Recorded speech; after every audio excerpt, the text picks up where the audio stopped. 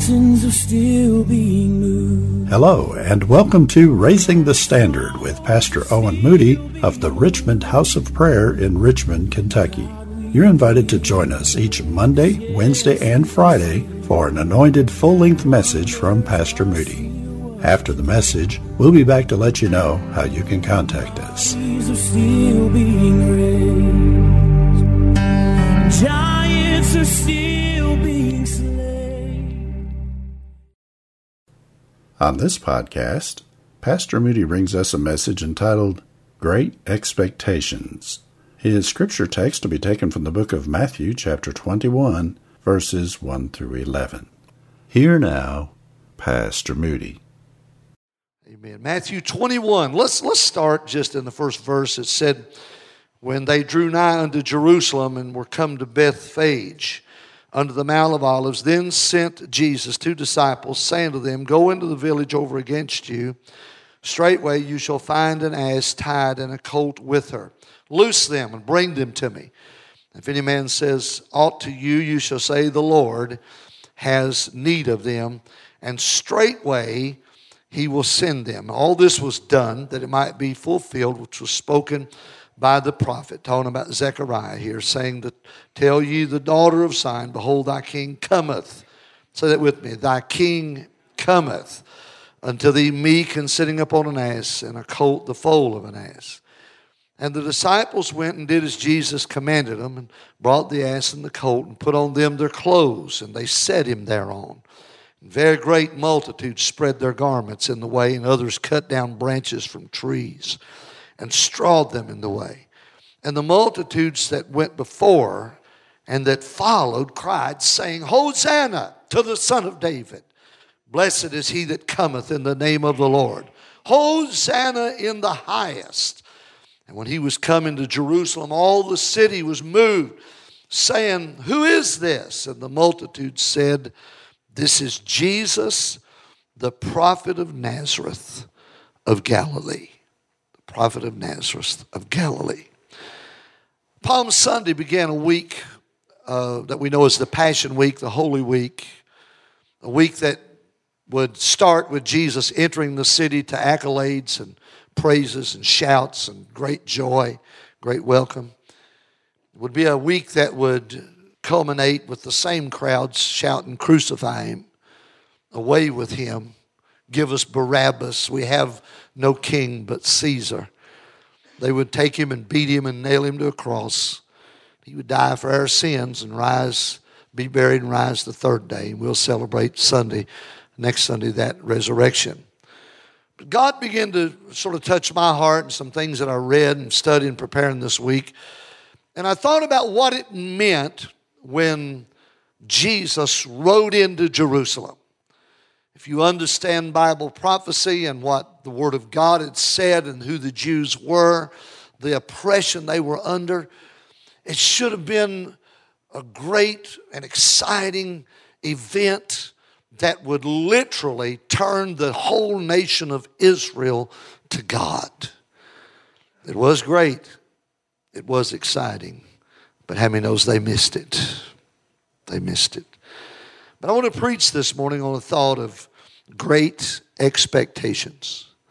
I wonder what we think of when we think of Jesus coming to us in our lives, or God moving in our church, or the Holy Spirit moving in our midst. What are you looking for? What do you expect? I want to preach on great expectations. Zechariah had said about Jesus coming and riding into town on that little donkey that day. You understand that conquering generals usually rode in on a white horse, but a Prince of Peace came riding in on a donkey. And Zechariah said, rejoice greatly, O daughter of Zion. And Zechariah 9:9, he said, shout, O Jerusalem. Amen. Shout, O daughter of Jerusalem. Behold, thy king cometh unto thee. He is just. He's right. Having salvation, lowly. He comes in humbly, riding upon this little donkey to show you that the King, the God of heaven, has condescended to come to where you are. John 1:1, said, in the beginning was the Word. The Word was with God. The Word was God. And then it said that he was in the world and the world was made by him. There wasn't anything made that he didn't make. He was the creator. That word that was spoken from the Father and the Spirit moved in the beginning. And then John 1:14 said he came in flesh and they beheld his glory, even as the glory of the only begotten of the Father. For 3.5 years, Jesus had went all out through Judea, Galilee, Nazareth, that entire region. And he had healed the sick. Are you hearing me? He had raised the dead, walked on water, turned water to wine, cast out devils. His fame had spread throughout the country. He had demonstrated and proved beyond doubt that he was, in fact, the very Messiah, the Son of God. And they would say things, we've never seen it on this wise. Nobody ever spoke like this man. One blind man that was born blind received his sight, and they told him Jesus was a sinner. He said, I don't know if he is a sinner or not, but we know this. We never heard that a man born blind could receive his sight. Are you hearing me? He was powerful. He was supernatural, can you say amen? And so he came then riding after that ministry. His name, Jesus. The minute you said Jesus, it either sparked excitement or controversy. Some said he's a prophet. Others said out loud, he's the Messiah. Others said he's a devil. The Jewish leaders said he's going to cause us to lose our place if we're not careful. Are you hearing me? Problem was, it wasn't their place. It was God's place. And so I started looking at this, and the week ended with the crowds shouting, crucify him. And I started thinking, how could expectations change so quickly? How could people who thought perhaps he was Messiah, a healer, a miracle worker, a king, a conqueror? Remember what the disciples had said to him in Matthew 24 on the Mount of Olives Discourse, when he told them about the wars and tribulations and earthquakes and the end times and the temple being destroyed in their time, and then the end time, the Son of Man coming. And man, they were listening, and they said, at this time now, would you restore? In other words, are you going to get us out from under the oppression of the Romans? They expected so much, but they expected the wrong thing. I begin to think about people today. So many people come into church, come into the presence of God, hear the gospel preached. And I've seen them for 36 years. Many of them come, taste the good Holy Ghost, the good move of God, get a glimpse of heaven, get a glimpse of glory. Many of them, can I preach this, have seen their children healed, their parents healed, the God move and touch them in power. And then when things didn't go just like they wanted them to, they walked away from God. And for the life of me, I can't understand it. I'm preaching better than you're shouting. I'll help you here in a minute. So the thought occurred to me that the problem was expectation. I want to say this, and I want you to understand. Jesus did not come then, nor does he come now to meet the expectations of the people that followed him. I want to say that again. He didn't come to meet the expectations of the Jews. They were expecting Messiah to come, which he will. His coming is in two parts. Hello? How many knows it ain't over yet? He's coming back, glory, riding that white horse. He's coming back to take over this world and set up his kingdom in Jerusalem on the throne of David like Isaiah prophesied and they thought. But the first time he didn't come to do that. He didn't come to deliver them from Rome. He didn't come to deliver them from the 400 years of no move of God. He came to bring salvation. He came to die on an old rugged cross.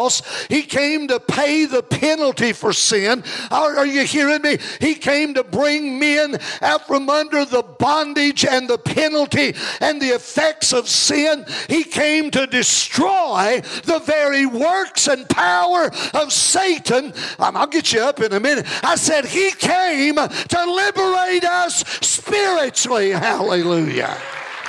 Oh, praise God. Somebody help me. How many's going to pray for me this morning? Let me go on. You see, the root of man's problems is not, and was not then a poor economy.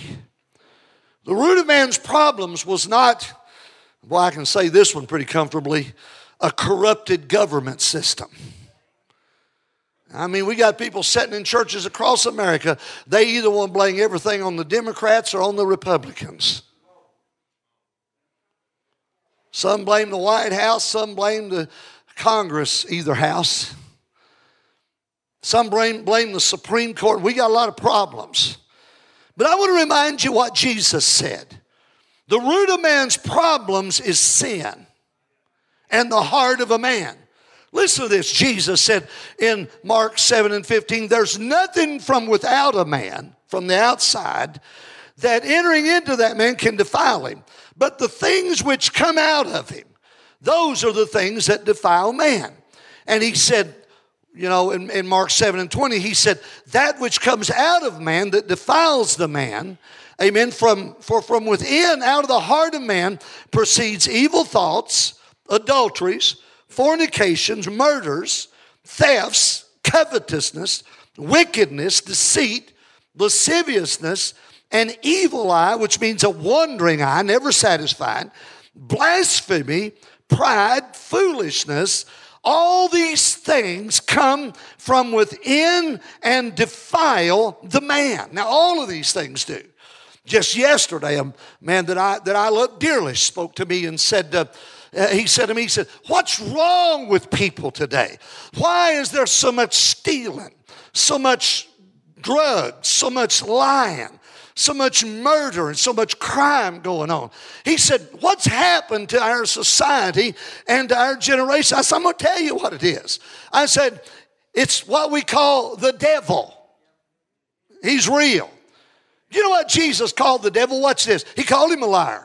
The man asked me, why is there so much lying? He called him a thief. Why is there so much stealing? He's a thief. Jesus called him a murderer. Why is there so much murder? Why are they killing babies in the womb? Why are our children murdering their parents across this land and their grandparents to get their money to do because of addictions or whatever it is? The real reason is not the problem, is not the dope dealer on the street corner. The real problem is a man named Satan. Can you say amen? And he's got in the hearts and minds of people, and he's corrupted them. So out of them come all of these evil murders and adultery and fornication and lying and bitterness and wickedness and anger, all the unrest that's causing upheaval in the cities of America and the wars of the Middle East and all over the world. I want to say it, good things come from God and all of the mess comes from the devil. If you believe that, give him a hand clap of praise. Glory. So Jesus comes riding in to Jerusalem on a donkey. I want you to get this picture with this procession. His disciples, and he'd come from Bethany. The Bible says that in John 11, it said that he had raised Lazarus from the dead. And when he did raise Lazarus from the dead, it said that people came to see Lazarus, and they came to Mary, and they said it's amazing. And people were believing by the hundreds, by the thousands. You got to understand that when they came into Jerusalem that day, it was not some little old thing going on.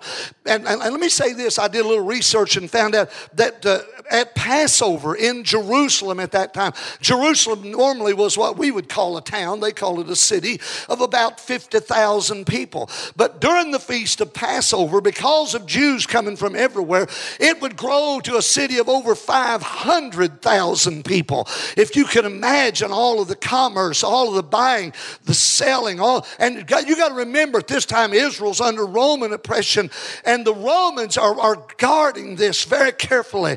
And one man that I read after this week said that there were 2 processions into town that day, because that same day that Jesus came in with that crowd of people, there also Pilate had requested and had received a legion of Roman soldiers, a great troop of Roman soldiers rode in military formation that same day, saying to the Jews, we'll not have any unrest, we'll not have any upheaval because they were so upset over the oppression of Rome. Oh, help me, Lord. One of the reasons that the Romans oppressed people so brutally was this. There was a conflict of two kingdoms here because Rome believed that Caesar was a god. Do you hear me?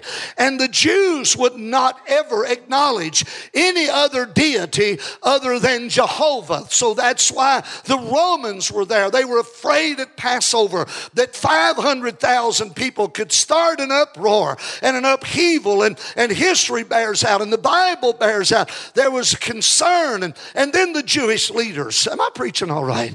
The Jewish leader, I love it when I'm preaching. Y'all get quiet. I don't know if I got your attention or you're just listening close, but let me go on. And the Jewish leaders, look at their position. What they said, listen, if we don't do something about this, they're going to cause the upheaval and the Romans are going to come and we're going to lose our place, their place in the temple. And they got to understand it wasn't their place. What they didn't realize was when Jesus rode into town that day and went into the temple and turned over the tables of the money changers and drove out that commercial bunch and said, this is my house. It's called a house of prayer. Can I shout it? The God of the temple came to the temple of God that day. And so there was this conflict going on. The powers of Satan, the powers of Rome, the Jewish leaders, and right in the middle of it was the Son of God.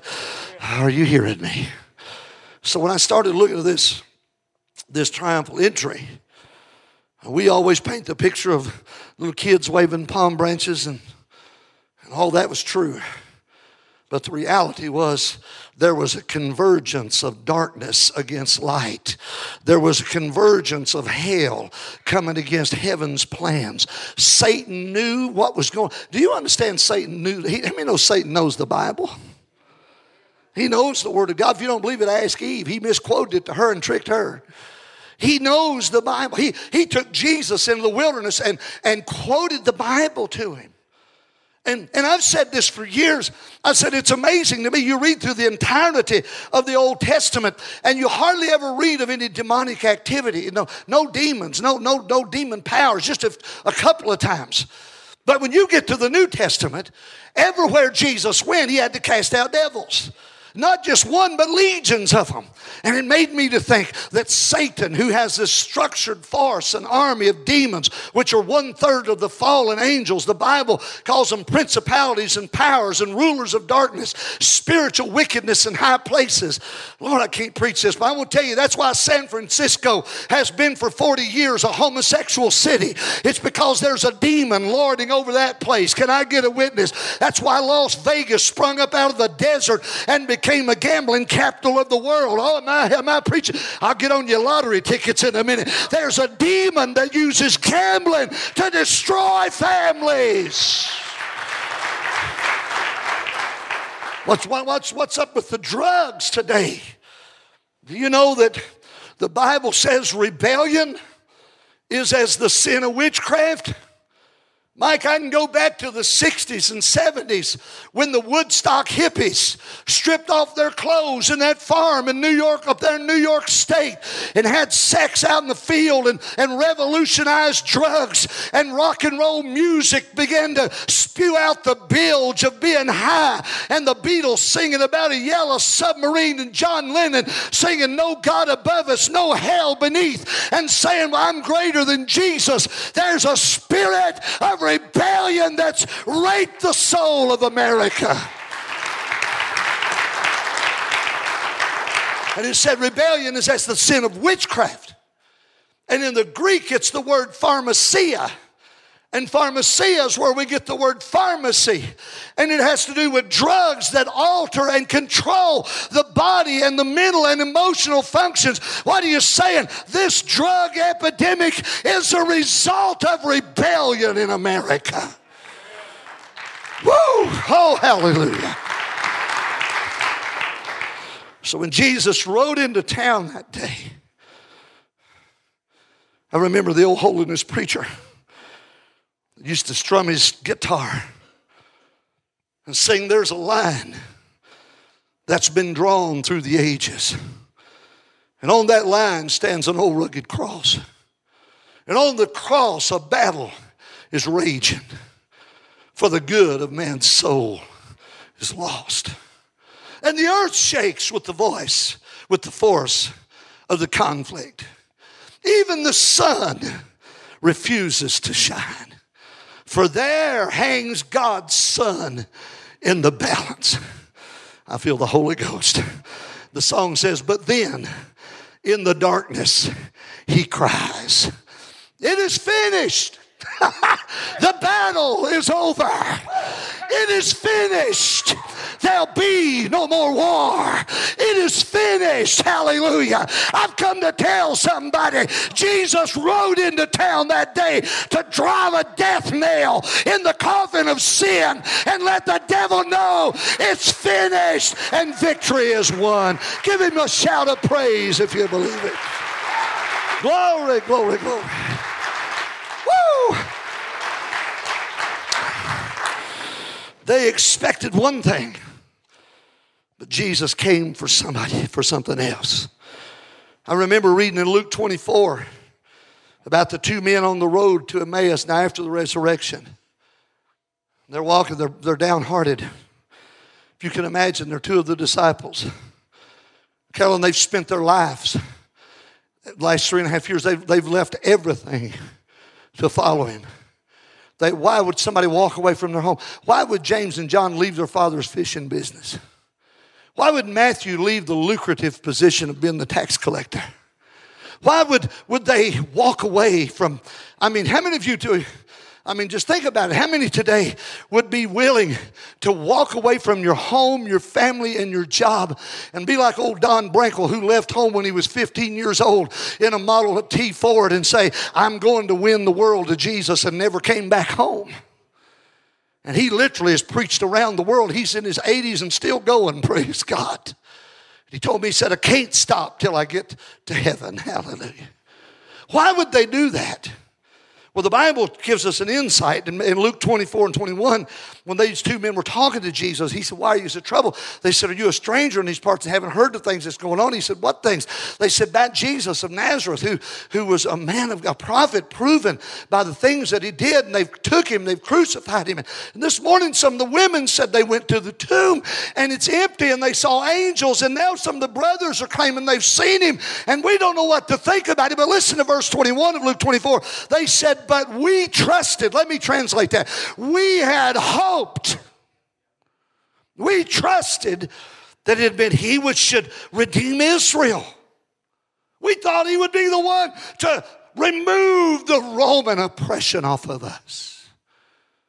But remember what Jesus said. He said, come unto me, all of you that labor and are heavy laden, and I'll give you rest. For my yoke is easy. Rome has tried to kill you, but I've come to save you. He even told, man, I'm preaching pretty good right here. He even told the Jews, the Pharisees, the priests, he said, you're this part of the problem too. He said, you put rules and legalism and bondage on these people, yokes that nobody can bear, and said, you won't even lift your finger to help them. But he said, come to me. Somebody say that. Come to Jesus. Oh, I want to tell the drug addict, come to Jesus. I want to tell the man and woman whose marriage is on the rocks and the family's disintegrating and their kids have went wild, or dear God, the parents have went wild. I want to say to them, come to Jesus. Come to Jesus. Come to Jesus.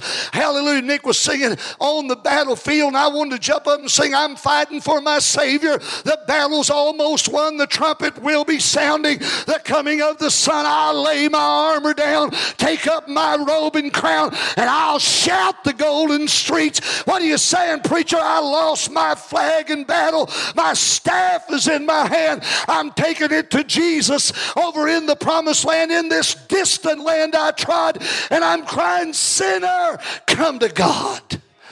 That's what it is to be on the battlefield. Jesus said, come to me. The message of the church has still got to be, come to Jesus. Come to Jesus. Let me say this. I believe in miracles, and I've seen miracles. There's a miracle sitting right back here this morning. They said he's going to die, and God raised him up. My wife is a miracle. There are miracles sitting here. Blind eyes have been opened. Cancers have been healed. Hearts have been healed. Arteries have been opened. He still makes the lame walk and the dumb talk. Can you shout amen, somebody? We know He's a God of miracles, and that's powerful. But the message of the church has got to be, come to Jesus. Come with your broken heart. Come with your sin. Come with your bondage. Come with your failures. Come on, somebody. Somebody said He'll take you just as you are. Sure He will. He'll bring you to an altar of repentance where you can lay all that off and get up a new creature in Jesus Christ and live in holiness. Hallelujah. People tell me they've got saved and they want to argue. They can go on and live in sin. You didn't come to Jesus and lay it off and take His yoke upon you. And this feels so good. Why should I want to put that other garb back on? Let me hurry. Why did He come to Jerusalem? The real reason Jesus came. Philippians 2:8 said, being found in the fashion as a man, He humbled Himself. One place said He set His face like a stone toward Jerusalem. Told His disciples, I'm going there to be killed and crucified, and Peter couldn't take it. And Peter said, far be it from you. He looked him right in the face and said, get behind me, Satan. This is the reason I came. He wasn't calling Peter a devil. Satan was trying to use Peter to make him feel like, well, you don't have to do it. That's why He prayed in the garden, Father, if you're willing, let this cup pass from me. And then he prayed till his will broke and his capillaries burst and his sweat came out in drops of blood. And then He said, nevertheless, not my will, but thine. That's why He came there. That's why He came there. Great expectations. Hebrews 12:1 said, wherefore seeing we're also compassed with a great cloud of witnesses, let us lay aside every weight. How many of you are ready to go like Jesus and lay aside your will and your sin and your bondage and your flaws and your failures and your stinking attitude? I ain't preaching nothing to you that I've slapped myself upside the head with over 3 or 4 times at least. I've wore me out over the way I think sometimes. I find myself running around, with my lips stuck out and pouting about this and wanting to get mad at somebody because they've done that. And I hear Jesus saying, who do you think you are? And I remind myself that I've said a lot of times, you can't hurt a dead man. I mean, you walk up to a casket anytime you want to and stick that guy or gal with a pin, they ain't going to move. What are you saying? If you die to self and self-will and pride and ambition and just totally let the old man die and surrender to what God wants, you'll be all right.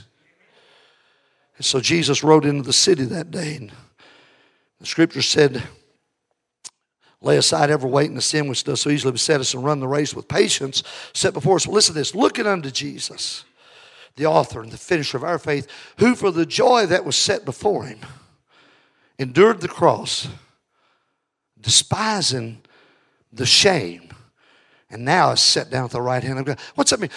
Jesus rode into town knowing they were going to beat the life out of Him, pluck out His beard, spit in His face, blaspheme Him, drive nails into His hands and feet. He endured that for the joy. What joy? The third day joy. Look at somebody and say, that was Friday that they nailed Him. But He knew Sunday was coming. He knew He'd get up and kick the gates of hell off their hinges. Kick death right in the teeth. Walk out of that tomb, go into the heart of the earth, liberate everybody that's ever been held captive there, and take them into heaven with Him. Oh, that's joy. Paul said, I want to tell you that the sufferings of this present life are not worthy to be compared to that joy that's waiting on us over there. Are you hearing me? That's what Jesus knew. Go ahead, give Him praise. Oh. So the triumphal entry, there was great expectations of Roman soldiers laying dead in the streets and Caesar being dethroned and the Jewish leadership finally getting it right. And there's all kinds of things that they were expecting. But Jesus said, for this reason the Son of Man came, and that was to die. The scripture said And back over in Matthew 17 and 11, it said, for the Son of Man is come to seek. The Son of Man is come simply to save that which was lost. That's what he came for. He came to save us. I was so thrilled Wednesday night when Andrew come down this aisle, because I love teenagers. I used to be one. In the days of round black and white television screens, my first car was a 55 Chevy. I used to be a teenager. Are you hearing me? I know that's hard to believe. I even wore Beatle shoes and had bangs one time. Thank God I got delivered from that mess. Them shoes like to cripple me. I couldn't walk after I wore them about 2 days. I love teenagers. You know why, Andrew, you know why I love you guys so much? It's because there's so much hope and so much potential. I love to tell young people, if you give God your youth and don't go out there in that mess of that world, I want you to think in the terms of David and Daniel and Shadrach and Meshach and Abednego, because God pays a special premium on a life that's surrendered to Him at a young age. You ought to shout right there if you're ever going to shout. Amen. Give the Lord a hand clap of praise. Praise God.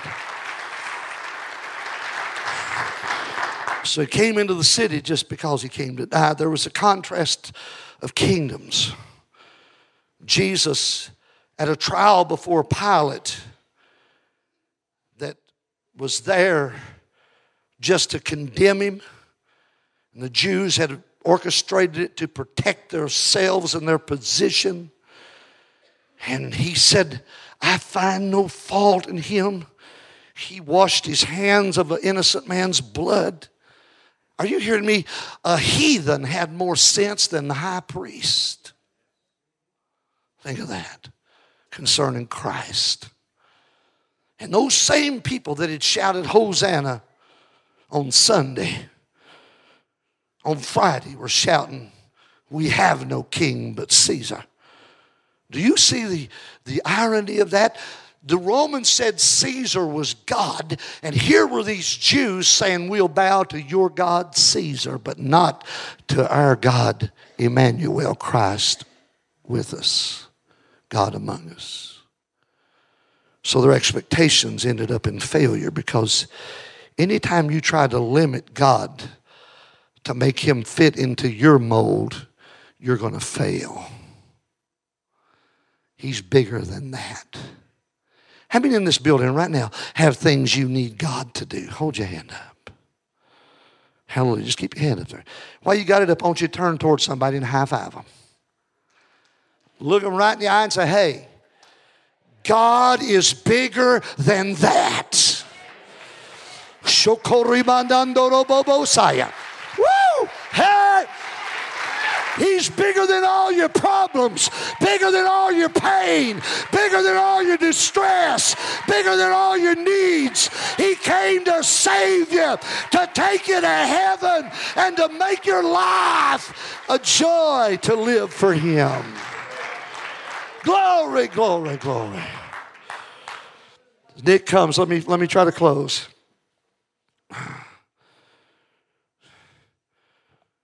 He came to die.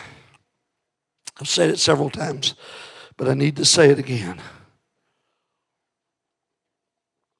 Listen to this. This is John 11. I mentioned it briefly. This is after Lazarus is raised.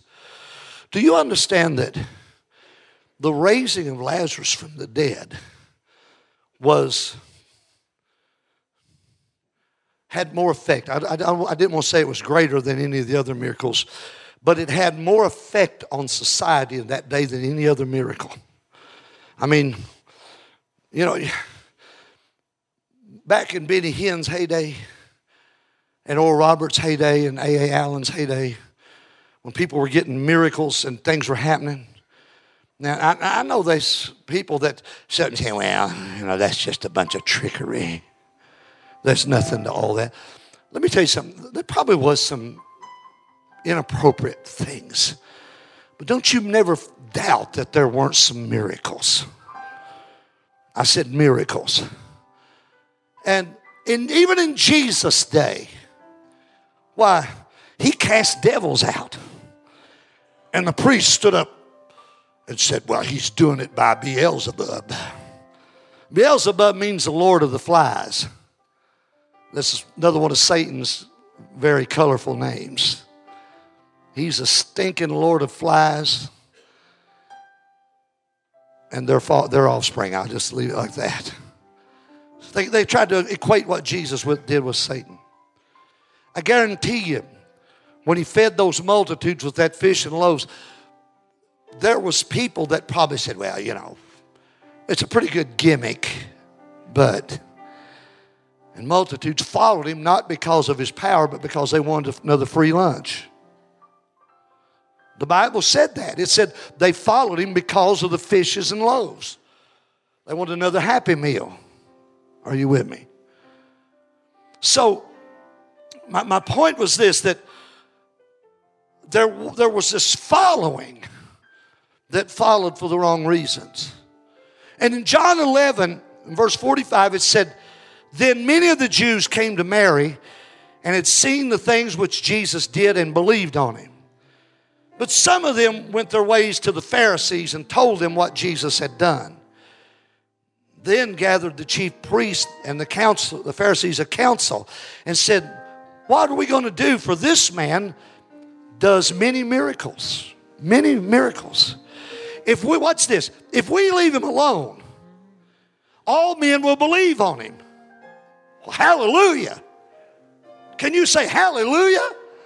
I mean, if miracles will make men believe, glory, let's get some more miracles. They said that all men will believe on him. And then what's this though? And the Romans shall come and take away both our place and our nation. They didn't know that he had power, as Billy Graham said, to summon the legions of angels. Just think, if Israel had bowed down and accepted him, Jesus could have called the heavenly legions. It would have been over and would have been paradise from that day to this on earth. No, but man has other expectations. One of them named Caiaphas, the high priest at the same year, said unto them, you know nothing at all. Watch him now. He gets so dangerously close, but he doesn't buy. He gets close but doesn't grasp it. He says, nor consider that it's expedient, let me translate, beneficial for us that one man should die for the people and that the whole nation perish not. And this he spake not of himself, but being high priest that year, he prophesied, the high priest prophesied that Jesus should die for that nation. Verse 52 says, and not for that nation only, but that also he should gather together in one the children of God that were scattered abroad. Let me say what Caiaphas was saying. He was saying, I know, let's make him a martyr. Let's let him have his moment in the spotlight and let's kill him. And then all of our Jews will hear it and they'll come from all over the world where they've been scattered. And maybe then we can rise up. Do you understand? Their expectations were wrong. And then the next verse 53 says, they took counsel from that moment how they could kill him. They sealed it. We're going to kill him. We're not going to have him. We're going to kill him because of wrong expectations. Now, how could they? How could they shout Hosanna on Sunday and crucify him on Friday? How could they totally reject him? I want to just, can I fast forward and say, how can we? How can we sit in a church service and know who Jesus is and walk away from him? Tim, I remember the night I got saved. Your old daddy stood up in front of that little Baker Court church. And he preached about Jesus coming into Jerusalem. I was a sinner. I was a bad one. And he preached that night and said Jesus looked at Jerusalem and cried and said, oh, Jerusalem, I would have gathered you under my wings like a little old hen gathers her chickens. But you wouldn't come. You wouldn't come. He knows his. Can you say amen? Uncle Bud Robinson, the old Nazarene holiness preacher, said, I was raised on a farm and I was out there in the barnyard. He stuttered. And he said, my mom, I had an old black hen, and said she had a bunch of black chickens. And said there's another old hen, she was white, and said she had a bunch of white chickens. And said one of her little chickens hatched off and it was black. And said, I was watching one day, and said that little black chicken got out of that brood and ran over at that other old black hen, her chickens, and said she flopped her wings and shuffled a little bit, ran right in the middle of all them black chickens and started pecking that and ran it out because it wasn't hers. And his point was, God knows you, whether you're saved or you're not saved. And yet we got these expectations. Well, I can go to church and get a girlfriend. Woo. I go to church, I'll find me a husband. I was in Africa and Zambia praying one night after I'd preached, and thousands had got saved. The two little Zambian ladies, beautiful little black Zambians dressed up in all their garb, walked up to me, and both of them told me they're saved. And I said, well, what do you need? They said, we're praying for a husband. We want God to give us a husband. We want you, pastor, to pray for us for God to give us a husband. And I said, all right, that's a good request, a good godly husband. And I started laying my hands on them before I ever touched them. They both fell out on the ground speaking in tongues, got baptized in the Holy Ghost for the first time. They got up, man, they were staggering around, they were shouting, speaking in tongues. And I said, Lord, why'd you do that? He said, I'm all they need. I'm all they need. And I figured they probably found him a husband. They was too pretty not to. You hearing me? Spirit-filled pretty woman. What man wouldn't want a woman like that? All the men said amen. So their expectations caused them to miss the presentation of heaven. And set our hearts on you, Lord, come and do. We hope you enjoyed today's message, and we'll tune in again next time. Raising the Standard is the media ministry of the Richmond House of Prayer in Richmond, Kentucky. For more information on the various outreaches and ministries of the Richmond House of Prayer, please visit our website at www.rhop.life. Thanks for listening.